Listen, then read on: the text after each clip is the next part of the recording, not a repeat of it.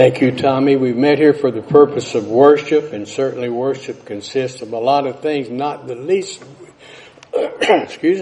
not the least of which is prayer. So we're going to start this morning with a silent prayer. You think about what you want to pray for. I'm going to recommend that certainly we pray for our election. And if you haven't voted, please vote. And we want to pray for all of our leadership and pray for one another, pray for the service today, and that the word would get out and it would be crystal clear. Believe on the Lord Jesus Christ and thou shalt be saved. Let us pray. Silent prayer.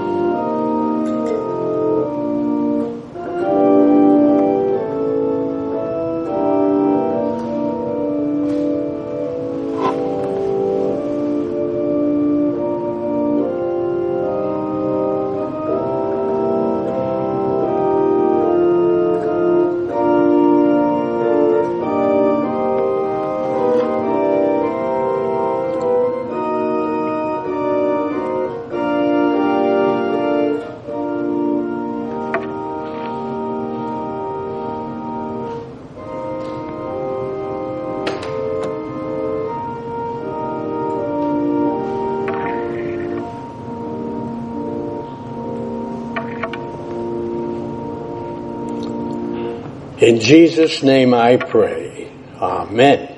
All right, I'm going to use the prerogative of the chair, if you will. Use a parliamentary term.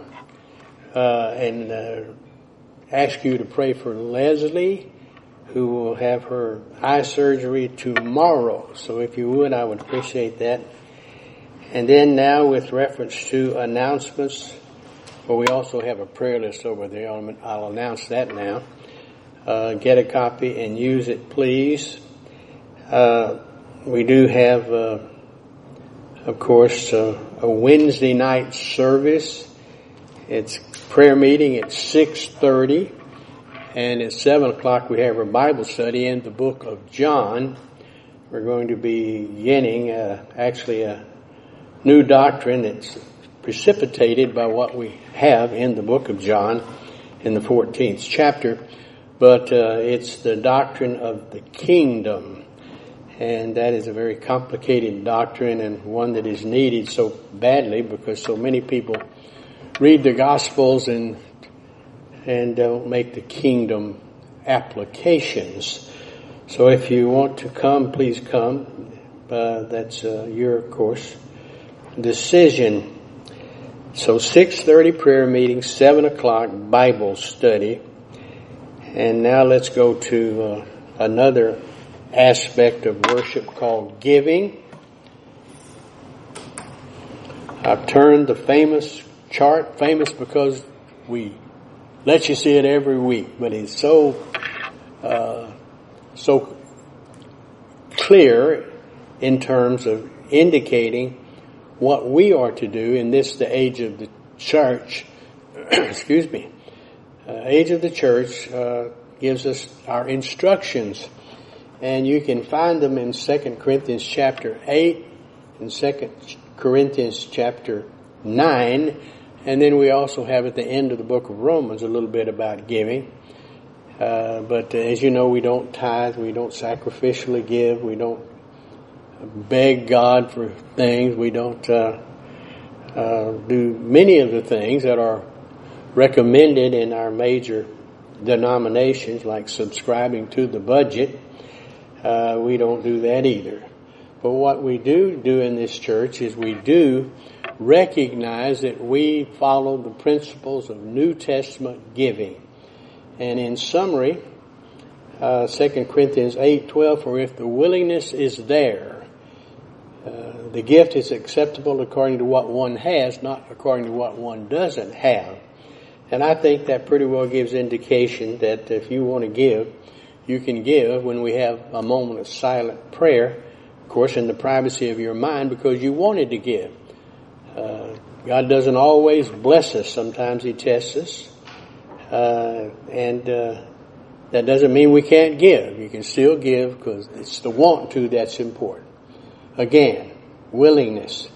Now in 2 Corinthians 9:7 we have further instruction summarized, and that is, don't give if you can't give hilariously, as the old Baptist preacher said once that I heard. If you can't give, and you can't give without attachment, then please don't give. So we're not here asking for money, but we're trying to explain what the Scripture has to say about giving. So with all of that said, we're going to have a moment of silent prayer now. You think about giving. If you want to give, you gave. And then I'm going to close by asking God's blessing upon the gift. I'm having trouble this morning. The gift and the giver. And you make application as you see fit. Let us pray.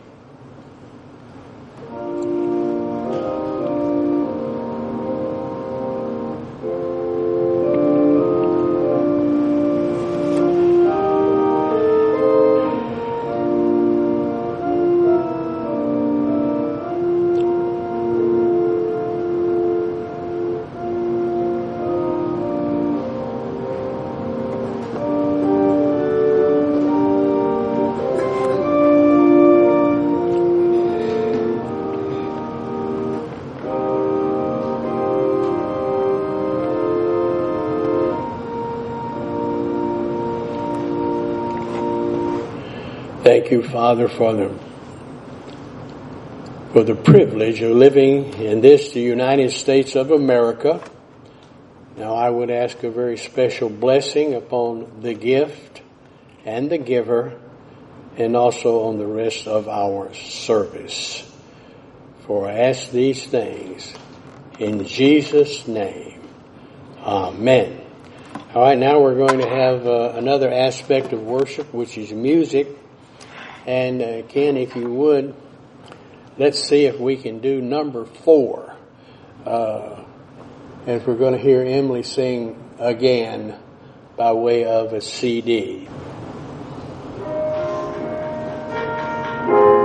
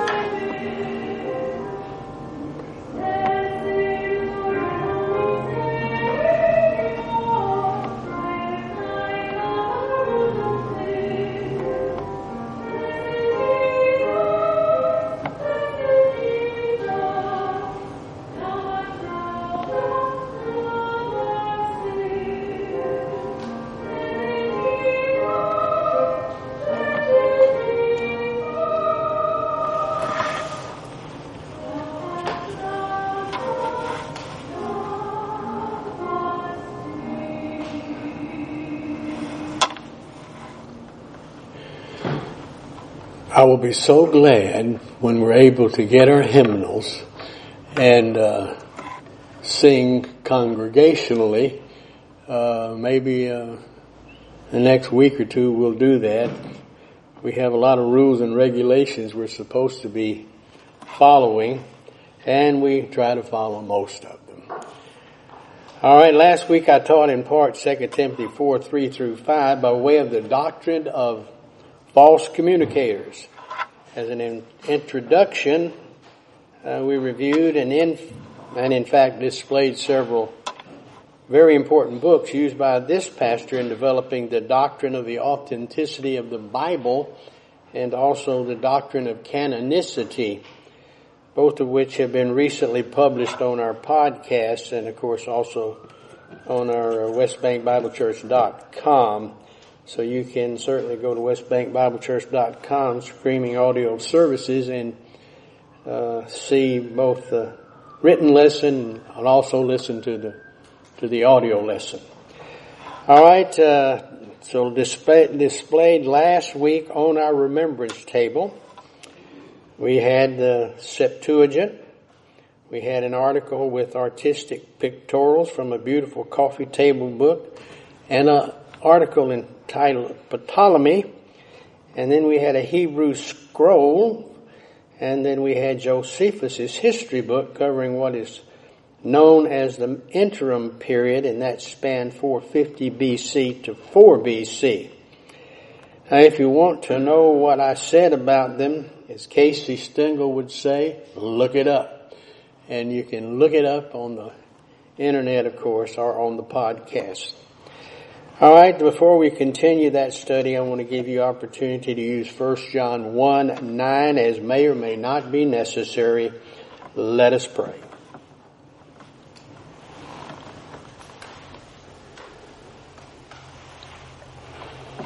Thank you, Father, for the privilege of being able to study your word. Thank you for the indwelling and the filling of the Holy Spirit as we choose to cite sin back to you, as again the Holy Spirit shows us. So guide us now and direct us, teach us. I will present, and the Holy Spirit, on the promise of the word, will teach. For I ask these things in Jesus' name. Amen. All right. Again, I want to review some of that learned last week and then begin new material on page 2, where we were studying a few New Testament examples of false teachers. First, let me read you the New International Version of 2 Timothy 4:3-4-5. For the time will come when they will not endure sound doctrine, but after their own lusts shall they heap to themselves teachers, having itching ears, and they shall turn away their ears from the truth and shall be turned into fables. But watch thou in all things, endure afflictions, do the work of an evangelist, make full proof of thy ministry. And again, by way of review, of course, we know that the book is written by Paul to Timothy. Timothy is in Ephesus. Paul is in prison in Rome at the Mamertine prison. Now let's do a little more review here. There were numerous false communicators actively resisting our Lord during the kingdom age. And if you choose, you can come Wednesday night and learn a lot about the kingdom. They were primarily the religious hierarchy consisting of scribes, Pharisees, and Sadducees. And we noted that in Matthew chapter 15, verses 1-3, and chapter 16, verses 1-4.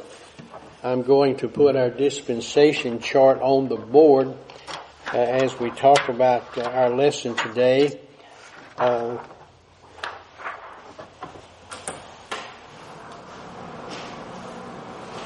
And for our folks out there in the computer land, it will be on your lesson plan, which of course will be part and parcel of our screening audio services.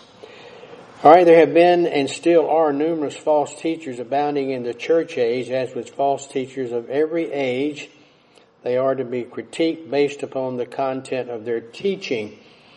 And our last point indicated that during the kingdom age, or the age of the kingdom, or the age of the hypostatic union, or the time when Christ was on the face of the earth, that was what we like to refer to, I do, as the kingdom age. And you can see it on the chart. It certainly is part and parcel of the age of Israel, because it's a time when Christ was on the face of the earth.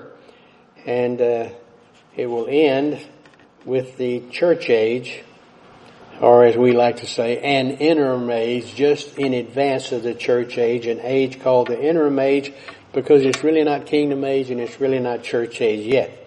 It's an interim. And we'll be talking more about that on Wednesday night. All right, there have been and still are numerous false teachers abounding in the church age. As with false teachers of every age, they are to be critiqued based upon the content of their teaching. And as you can see from our dispensation chart, you'll see the various ages. But in every age, there will be false teachers. Even in the millennium, more specifically at the end of the millennium, we will have false teaching. All right, there were false teachers in Corinth teaching there was no bodily resurrection. 1 Corinthians chapter 15, verses 14 through 16. There were false teachers in Corinth who also were critical of Paul's speech, his devotion to grace, and his appearance. It is interesting to note Paul says false teachers often are glib entertainers who have little substance. And we saw what he had to say in 2 Corinthians 11, 1 through 28 about these characters. All right, there were false teachers at Jerusalem who mixed Judaism and Christianity. And we saw Hebrews 3, 5 through 9, 4, 8 through 16, and 5, 11 through 14, where they are indeed described. There were false teachers who came from Jerusalem to Galatia, particularly Antioch, to teach a doctrine of salvation and spirituality by faith and works. All right, these false teachers also taught false doctrine about circumcision, which Paul successfully resisted. And we studied that in Acts 15, 5 to 11. And then there were false teachers teaching post-tribulation or post-tribulationism. They seemed to abound in Thessalonica, and we were about to look when time expired at 2 Thessalonians 2, 1 through 12. And we've actually done that today by way of a chart that describes the three types of eschatological theory. There's the pre-tribulation, which we are here, which means the church age is going to end with the rapture of the church. Then 7 years of the tribulation, and then Christ returns for his millennial reign. And then after that we have the destruction of planet Earth, the great white throne, and eternity future. Then there is the mid-tribulation group, which thinks and believes that the rapture will occur in the middle of the tribulation, and then Christ will return for 1,000 years. And then after that, of course, the destruction of planet Earth, the great white throne, and eternity future. Then there is the post-tribulation gang, and they believe that the rapture and the return of Christ are actually the same thing. Then the 1,000 years, and then the eternity. And there is then, of course, amillennialism, which is really not a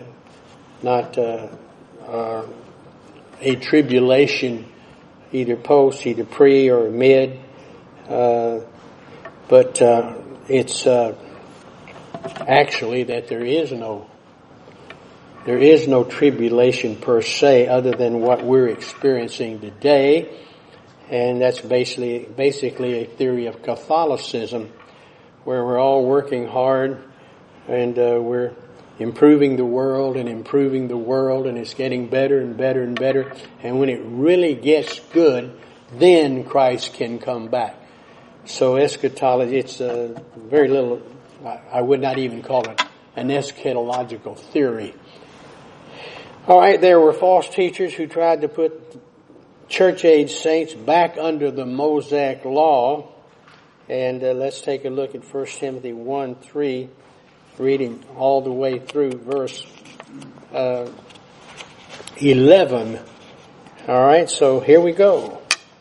1 Timothy 1:3 through 11. As I urged you when I went into Macedonia, stay there, talking again to Timothy, in Ephesus, so that you may command certain men not to teach false doctrines any longer, nor to devote themselves to myths and endless genealogies. These promote controversies rather than God's work, which is, of course, by faith. The goal of this command is love, which comes from a pure heart and a good conscience and a sincere faith. Some have wandered away from these and turned to meaningless talk. They want to be teachers of the law, but they do not know they are teaching or talking about, or not what they're teaching or talking about, or even what they so confidently affirm. We know that the law is good if one uses it properly. We know that law is made not for the righteous, but for lawbreakers and rebels, the ungodly and sinful, the unholy and irreligious, and for those who kill their fathers or mothers, and for murderers in general, for adulterers and perverts, for slave traders and liars and perjurers, and for whatever else is contrary to sound doctrine that conforms to the glorious gospel of the blessed God, which is entrusted to us. So I'm sure as I read that, you get the idea that we are far from that today. We are, of course, not fulfilling it. In fact, we brazenly and very proudly describe contrary ideas. Now let's take a look very quickly at the law. We heard teachers of the law mentioned by, again, Paul to Timothy in this 1 Timothy set of passages. And I'm going to read you from Exodus chapter 20. I'm going to read verses 3 through 10. And you can pick what are the 10 commandments out of there if you so choose. I'm not going to be here to tell you that these are the 10 commandments. I'm just going to tell you this is where you can find them. So here we go. You shall have no other gods before me. You shall not make for yourselves an idol in the form of anything in heaven above, or on the earth beneath, or in the waters below. You shall not bow down to them or worship them, for I, the Lord your God, am a jealous God, punishing the children for the sin of the fathers to the third and fourth generation of those who hate me, but showing love to 1,000 generations of those who love me and keep my commandments. You shall not misuse the name of the Lord your God, for the Lord will not hold anyone guiltless who misuses his name. Remember the Sabbath day by keeping it holy. 6 days you shall labor and do all your work, but the seventh day is a Sabbath to the Lord your God. On it you shall not do any work, neither you, nor your son or daughter, nor your manservant or maidservant, nor your animals, nor the alien within your gates. All right, now let's go to verse 11. For in 6 days the Lord made the heavens and the earth, the sea, and all that is in them. But he rested on the seventh day. Therefore the Lord blessed the Sabbath day and made it holy. Honor your father and your mother, so that you may live long in the land the Lord your God is giving you. You shall not murder, you shall not commit adultery, you shall not steal, you shall not give false testimony against your neighbor, you shall not covet your neighbor's house, you shall not covet your neighbor's wife, or his manservant or maidservant, his ox or donkey, or anything that belongs to your neighbor. Then in Proverbs 6:16 through 19, we find a list of 7 things the Lord hates. 6 things the Lord hates, says the Scripture. No, 7 saith the Lord. And then he lists these things. So you have information there about the law as given to us by Moses in the book of Exodus. You have again the writer of Proverbs who provided information to you. And then you have what Colonel R.V. Thieme used to say. I'll put him in good company. He used to say, this is the Freedom Code rather than the Mosaic Law. And then you have Paul, of course, who said, you'll never get saved by keeping the law because you can't do it. For by grace are you saved through faith, in that not of yourselves, it is a gift of God, not of works, lest any man should boast. Believe on the Lord Jesus Christ and thou shalt be saved. That's how you get access. But there were people who were teaching, as we just read in 1 Timothy, that were teaching you to keep the law, as also you find in the book of Galatia, or Galatians, and we've studied that book here in this church, and it caused a great deal of controversy, so much so that Paul said, you're wrong for doing that, Peter, you're wrong for doing that, Barnabas, and other folks, and they had quite a little contretemps, if you will, over whether or not you are to require the Gentiles to keep the law. And you remember we went over that last week, how they all went. And it's described in the 15th chapter of the book of Acts, the visit that Paul, Barnabas, and others made their way down to talk to James, because the people who had come to Antioch in particular in the province of Galatia were saying, we've got to teach the Gentiles to keep the law. They can't be saved by just faith alone in Christ alone. So Paul was shaking his head, I'm sure. Oh my gosh. Where did they get that kind of trash? So I think we all better go down there and see, because they came from Jerusalem. So James was in charge of all the Christian churches in Jerusalem. And you can read more about that in the book of Hebrews. But he said, let's go there. And of course they made a trip, and as they went, they witnessed to people. Scripture is very clear to teach us that. And so they went down to see James, and James said, I never told those turkeys to go down there and see you and to spread this false doctrine. I've never taught that. I wouldn't teach that. That's absurd. I don't understand that. But that was after a long conference, because all of the hierarchy and the churches down there got together, and they weren't really convinced when the meeting started. But after Peter gave his testimony about how he went to see Cornelius, and God the Holy Spirit appeared to him with the training aid in the sky, and he went in there and went inside the house and preached to them Jesus, and as a result of his preaching Jesus, they believed on the Lord Jesus Christ. And then the Holy Spirit came upon them, just as he did the Jews when they believed on the Lord Jesus Christ. That was back when tongues were appropriate, and the tongues came upon them. So he gave his magnificent testimony, then Paul gave his magnificent testimony, and then everybody agreed, because James said, I agree. We should not teach that they have to keep the law. They can't keep the law, we can't keep the law, so let's not be, silly and say, we all have to keep the law, in order for salvation. So, very interesting sequence of events, very interesting study. I love teaching the book of Galatia. There's a couple of verses in there. For I'm crucified with Christ, nevertheless I live, yet not I, but Christ liveth in me. In the life I now live in the flesh, I live by the faith of the Son of God, who loved me and gave himself for me. Those two verses are my favorites. So do not frustrate the grace of God, for if righteousness comes by keeping the law, why, Christ could have just stayed at home, where it was really pleasant. No, you can't do that. But nonetheless, the freedom code, like for example, thou shalt not kill, free to live, free to live. Thou shalt have your own property, and you keep your own property. Free to keep property, and so forth and so forth and so forth. But I love how the colonel handled that. The freedom code.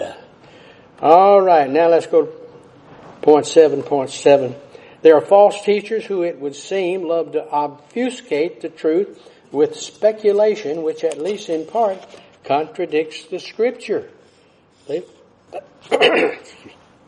Excuse me. They love to wax eloquent with reference to knowledge, science, etc. 1 Timothy chapter 6 verses 20 and 21. All right, 1 Timothy 6:20. Timothy, guard what has been entrusted to your care. Turn away from godless chatter and the opposing ideas of what is falsely called knowledge. Then verse 21, that was 20. Which some have professed, and in so doing have wandered from the faith. Grace be with you. All right, false teachers in every age pervasively,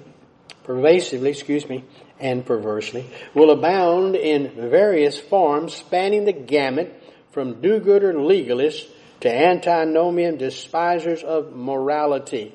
2 Timothy 3:1-4. And I shall read, but mark this, there will be terrible times in the last days. People will be lovers of themselves, lovers of money, boastful, proud, abusive, disobedient to their parents, ungrateful, unholy, without love, unforgiving, slanderous, without self-control, brutal, not lovers of the good, treacherous, rash, conceited, lovers of pleasure rather than lovers of God, having a form of godliness but denying His power, have nothing to do with them. They are the kind who worm their way into homes and gain control over weak-willed women who are loaded down with sins and are swayed by all kinds of evil desires, always learning but never able to acknowledge the truth. Just as Jannes and Jambres opposed Moses, so also these men oppose the truth. Men of depraved minds who, as far as the faith is concerned, are rejected. But they will not get very far because, as in the case of those men, their folly will be clear to everyone. You, however, know all about teaching, my way of life, my purpose, faith, patience, love, endurance, persecutions, sufferings, what kind of things happened to me in Antioch, Iconium, and Lystra. The persecutions I endured, yet the Lord rescued me from all of them. In fact, everyone who wants to live a godly life, hear up people, who want to live a godly life in Christ Jesus will be persecuted, while evil men and impostors will go from bad to worse, deceiving and being deceived. And then I provided a map which certainly shows the first missionary journey, how in Antioch that we talked about, where the false teachers came. And then, of course, on that first missionary journey, Paul and Barnabas went down to Cyprus. You'll remember they traveled over to the capital, which is Paphos. They met the governor, and he was influenced by one of his assistants, probably secretary of something. But anyway, he told him, this guy's crazy. This guy Paul, my goodness, yes. And Barnabas, sure, he's a big property owner here, but we're not going to listen to him. And of course, Paul turned to him and, oh my goodness, probably took his index finger and said, "You're blind." And he was blind, and he had people leading him around for some time. And that caused the governor of the island to believe on the Lord Jesus Christ and be saved. And then, of course, he went on his journey and established churches at all those places you can see there. You have 2 Antiochs there. That's because of Antioch Epiphanes. And they were, of course, evangelized. And then he returned, and then as a result of the meeting with James, he returned back to Antioch. We had the little contretemps between, once again, Paul and Barnabas, and Silas, of course, who had been sent with a letter from James because he was considered to be quite the guy. They would believe him because he had a reputation of being a fine man. And then, of course, because of the contretemps, because of the argument, we had 2 missionary journeys. In other words, instead of going with Paul and Barnabas going, Barnabas took his nephew, and Paul took Silas, and they went on the second missionary journey. And for the first time, they crossed over there at where you see Troas.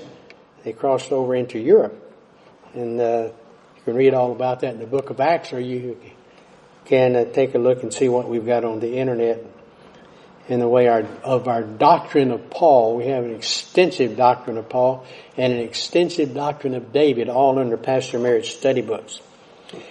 All right, now then, also take a look at where Crete is, and has a city there named Fair Havens. And you learn a lot from a lot of different people, but I learned from Wayne Warren that Popeye was involved with Fair Havens. And I never studied Popeye very much, but Wayne has studied him extensively. And he told me that Fair Havens is in the stories about Popeye. But I remember Olive Oyl, though. Oh, good old Olive Oyl. She was a dandy. But let's go on now and just keep that in mind, because I'm going to read you something from Titus. And Titus talks about things that happened on the island of Crete. Actually, Paul talks to Titus about things he is to do on the island of Crete. All right, here we go. Paul says, on the island of Crete there are false teachers who love to speak of the merits of the law, discoursing on genealogies, endless contentions, and pontifications. Paul urges Titus to confront these false communicators and to protect the congregants by urging pastors to teach sound doctrine. Let me read Titus chapter 1, verses 10, 11, 12, 13, and 14. All right, and you can see where the activity was taking place on the map. It says, for there are many rebellious people. Now, he's not going to say a lot of good things about the folks there on that island. He says, for there are many rebellious people, mere talkers and deceivers, especially those of the circumcision group. They must be silenced, because they are ruining whole households by teaching things they ought not to teach, and that for the sake of dishonest gain. Even one of their own prophets has said, Cretans are always liars, evil brutes, lazy gluttons. Then he says, this testimony is true. Therefore rebuke them sharply, so that they will be sound in the faith and will pay no attention to Jewish myths or to the commands of those who reject the truth.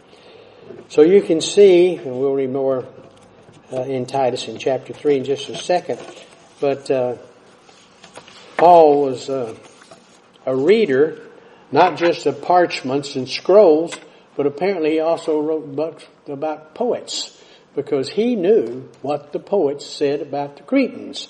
And that's interesting to me. Well-read man. All right, and he called it like it was, in other words. He didn't mince any words. Liars and gluttons. And this is true.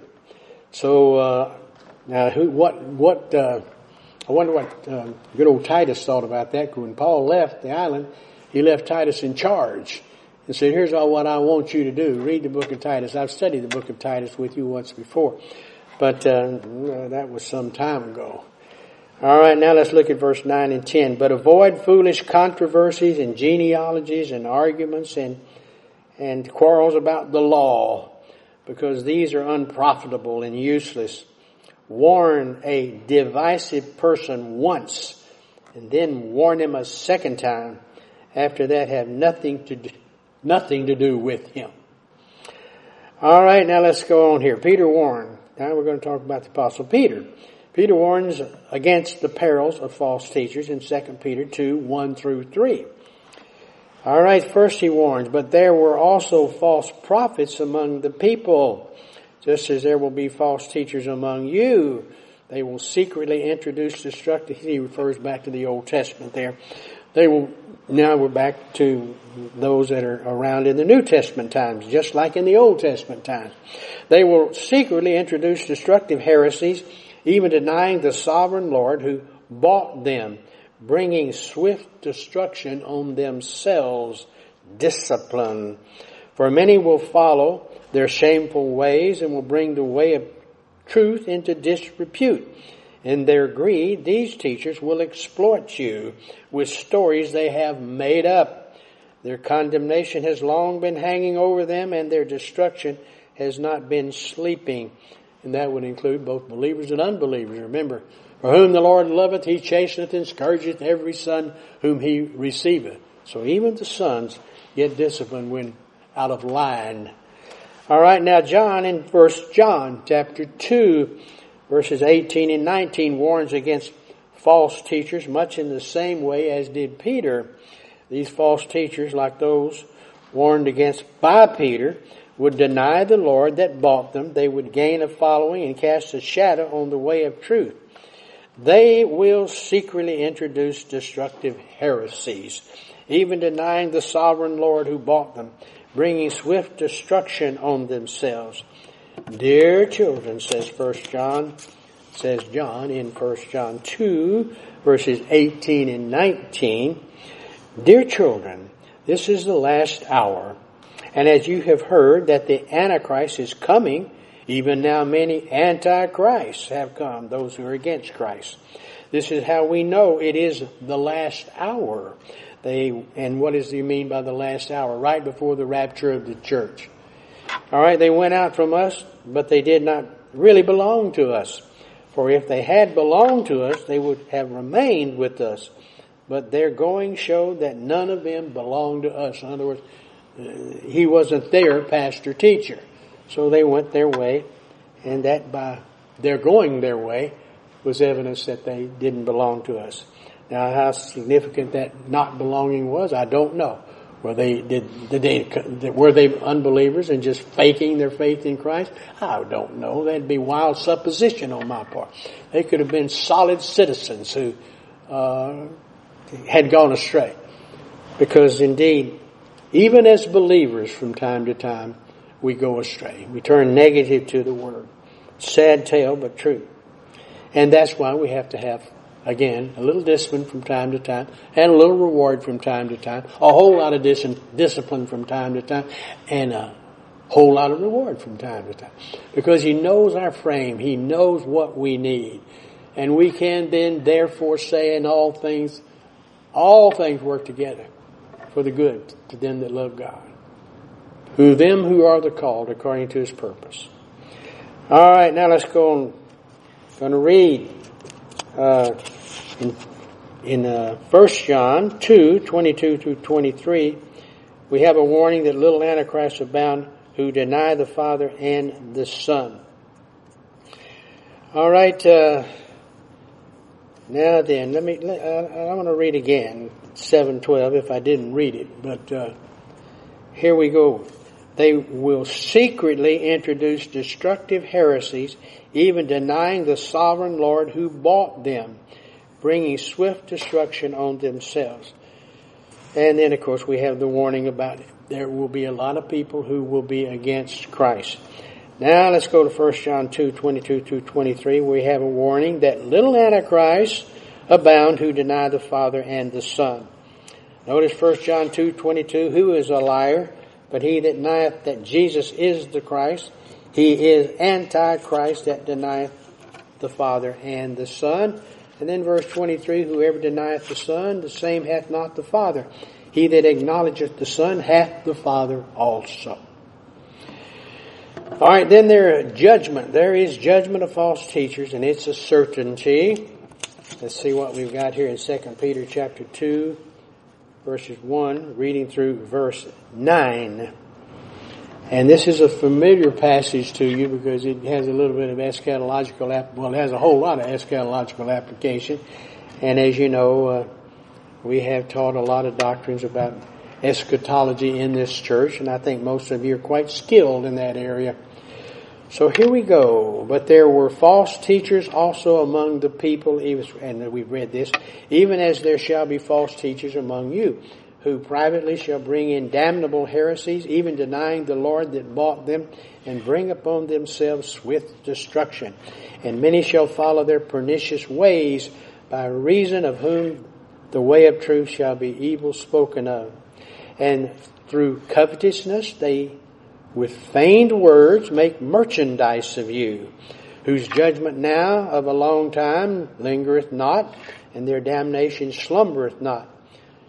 And then have an eschatological point here. For if God did not spare angels when they sinned, these are the angels, as you'll recall, described in the 6th chapter of the book of Genesis. This is one of 3 verses in the New Testament about the angels who sinned by leaving their first estate. And you have Jude, you have in Peter, and his verses, and you have even in the book of Hebrews. All right, for if God did not spare angels when they sinned, those angels were the angels who sinned and are described in the 6th chapter of the book of Genesis, but sent them to hell. And the word for hell, that's the first time and the only time it's used in the Greek as tartarao or tartaros. It's used as a verb, and it's used as a verb which is sometimes used as a noun because it's often done in the Greek that way.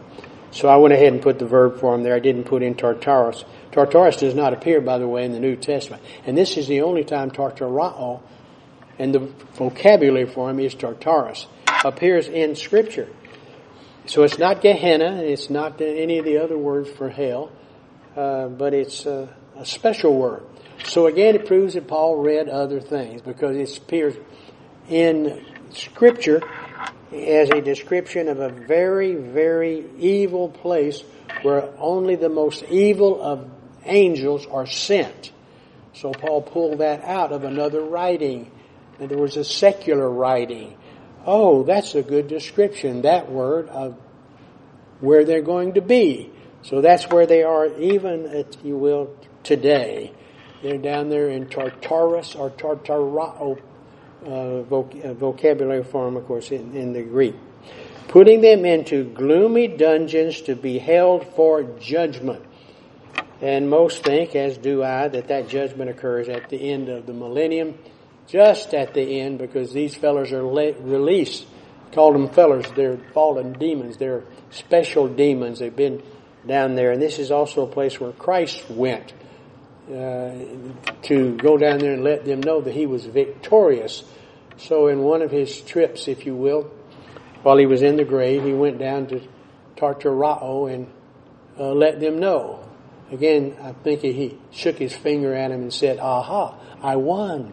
You see, because it's dark and gloomy and they don't know. And part of the angelic conflict means they have to know. They need to know. Because it's over. It is over. All right, they'd been put in gloomy dungeons to be held for judgment. I always think about him down there where it's dark and it's gloomy and there's fire going on and the windows are all fogged over with soot. And Christ has to take the soot away and say, "Look." They all had to come to the window and look.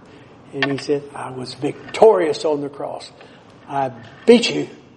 I beat you." So the angelic conflict requires them to know. And we have a doctrine of the angelic conflict. If you don't know about it, you need to read about it. Pastor Merritt's study books. All right, if he did not spare the angels, this is talking about the certainty of judgment. It's certain those guys are going to be judged. All right, down there in Tartaros. All right, if he did not spare the ancient world when he brought the flood on the ungodly people, another example, but protected Noah, a preacher of righteousness, and 7 others. If he condemned the cities of Sodom and Gomorrah by burning them to ashes and made them an example of what is going to happen to the ungodly. If he rescued Lot, a righteous man, who was distressed by the filthy lives of the lawless men, for that righteous man living among them day after day was tormented in his righteous soul by the lawless deeds he saw and heard. If this is so, then the Lord knows how to rescue godly men from trials and to hold the unrighteous for the day of judgment while continuing their punishment. So we have some assurances there that judgment will take place and we can relax about it. We don't have to worry about judgment for this guy or judgment for that gal. It's going to happen. It's a certainty. So we can just relax about things like that. And that would certainly include the election. We need to relax about the election. And that's something that our faith rest drill teaches. You know, that all things are working together for the good. And not only that, all things work together in your life, regardless of whether you like it or not. Regardless of whether I like it or not. So it's important for us to understand that. Because we're demonstrating the angelic conflict. You know, Can we relax? Can we have the RMA, right mental attitude? It's important. All right, the characteristics of false teachers are enumerated by Peter. Their fleshly self-indulgence is recounted, and their rejection of authority. 2 Peter 2:10-12. Let me read. This is especially true of those who follow the corrupt desire of the sinful nature and despise authority. Bold and arrogant these men are. They're not afraid to slander even celestial beings. All right, a point or two about authority. We do have a doctrine of authority on the internet. Again, Pastor Mary's study books. But just a point or two about an organizational chart. God has a table of organization, as we would say in the military. We have a chart. God has a chart. We use the chart. We have different charts, that we use for authority. But this is just a quickie. All right. Father over Jesus and the Holy Spirit. We had talked about that before, where the Father came up with the plan. Jesus agreed to execute the plan, and the Holy Spirit agreed to reveal the plan. So the Father over Jesus and the Holy Spirit. Jesus over all things. Husband over the wife. Parents over children. Bosses over employees. Government leaders over citizens. Teachers over students. All right, and certainly in the way of teachers, pastor teachers over their congregations. All right, the principle of authority and its value is established early in the Scriptures. A co-equal Jesus and Holy Spirit agreed to get under the authority of the Father. All right, 2 Peter chapter 2, 11 and 12, which we have seen before. Yet even angels, though they are stronger and more powerful, do not bring slanderous accusations against such beings in the presence of the Lord. But these men blaspheme in matters they do not understand. They are like brute beasts, creatures of instinct, born only to be caught and destroyed, and like beasts, they too will perish. And you'll remember in particular that he's talking about what happened when, once again, in the eschatological age, one of the angels, Michael, for example, makes the statement that he wouldn't take on Satan unless the Lord Jesus said to take on Satan. And of course it won't be until the tribulation, in the middle of the tribulation, that Michael takes on old Diabolos, if you will. So I'm trying to think of a good name for him. He's got several names, but not the least of which is Lucifer, son of the morning. So he takes on and casts him out of heaven. But we've studied that in the book of the Revelation. Once again, the entire book is on the internet. It's quite lengthy, but you can look at it on the home page even. We've had the book of the Revelation pulled out from underneath Pastor Merritt's study books so that you can find it quite readily. All right, their perversion of Christianity is warned against in 2 Peter chapter 2, verse 13. They will be paid back with harm for the harm they have done. Their idea of pleasure is to carouse in broad daylight. They are blots and blemishes, revelings in their pleasures while they feast with you. All right, their moral instability, that is the false teachers, is described in 2 Peter 2:14. With eyes full of adultery, they never stop sinning. They seduce the unstable. They are experts in greed and accursed brood. All right, their crassly selfish motivation is described as being similar to Balaam. You remember we studied Balaam and Balak, no doubt. You'll recall that. We do have that doctrine on the internet. False teachers are often motivated by approbation, prestige, and monetary gain. All right, verse 15 of 2 Peter, they have left their straight way and wandered off to follow the way of Balaam, son of Beor, who loved the wages of wickedness. Their spiritual barrenness, even though saved, is further delineated in 1 Peter 2:20 through verse 22. And I'll read those 3 verses. If they have escaped corruption of the world by knowing our Lord and Savior Jesus Christ and are again entangled in it and overcome, they are worse off at the end than they were at the beginning. Ooh, yes, discipline galore. It would have been better for them not to have known the way of righteousness than to have known it and then turned their backs on the sacred command that was passed on to them. Of them the proverbs are true. A dog returns to his vomit, and a sow that is washed goes back to her wallowing in the mud. All right, we're going to stop right there since it's time, and we're going to have our invitation. So if your eyes bowed and your head bowed and your eyes closed, if you will, I'm going to pause and let those who may be without Christ, without hope, and without eternal life, to remedy that situation. And there is only one remedy. I am the way, the truth, and the life. No man cometh unto the Father except by me. So how do you do that? Well, it's simple. Now, a lot of people have made it very difficult. I've heard some strange invitations in my life. But it's simple. Believe on the Lord Jesus Christ and thou shalt be saved. And you can do that right where you are. Whatever you might be doing.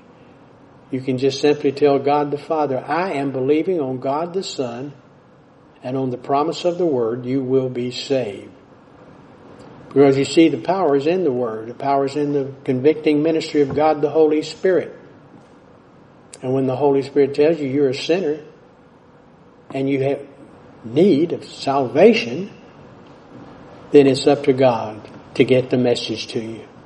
And He uses all kinds of crazy folks, like here today, where the Scripture clearly says, for God so loved the world, He gave His only begotten Son, that whosoever believeth in Him should not perish, but have everlasting life. God sent His Son into the world, not to condemn the world, but that the world through Him might be saved. He that believeth on the Son has everlasting life. He that believeth not the Son shall not see life, but the wrath of God abideth upon him. For by grace are you saved through faith, and that not of yourselves, it is a gift of God, and not of works, lest any man should boast. And then the Scripture also says, in a problem in a jail. So you might be in prison and you're listening somehow, maybe on a podcast. And the Scripture clearly tells you, what must I do to be saved? Well, the answer, believe on the Lord Jesus Christ and thou shalt be saved. So I'm going to pause for just a moment and give opportunity to anyone who may again be without Christ. You do that, please, during this moment of silence. And then I'm going to provide our benediction.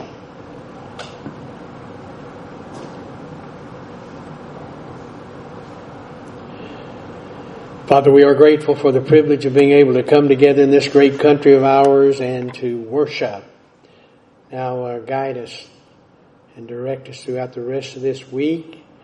And I would ask that God the Holy Spirit would take that which I have presented, make it real, in order that we might grow in your wonderful grace and become more like our Lord and Savior, even Jesus the Christ. Amen.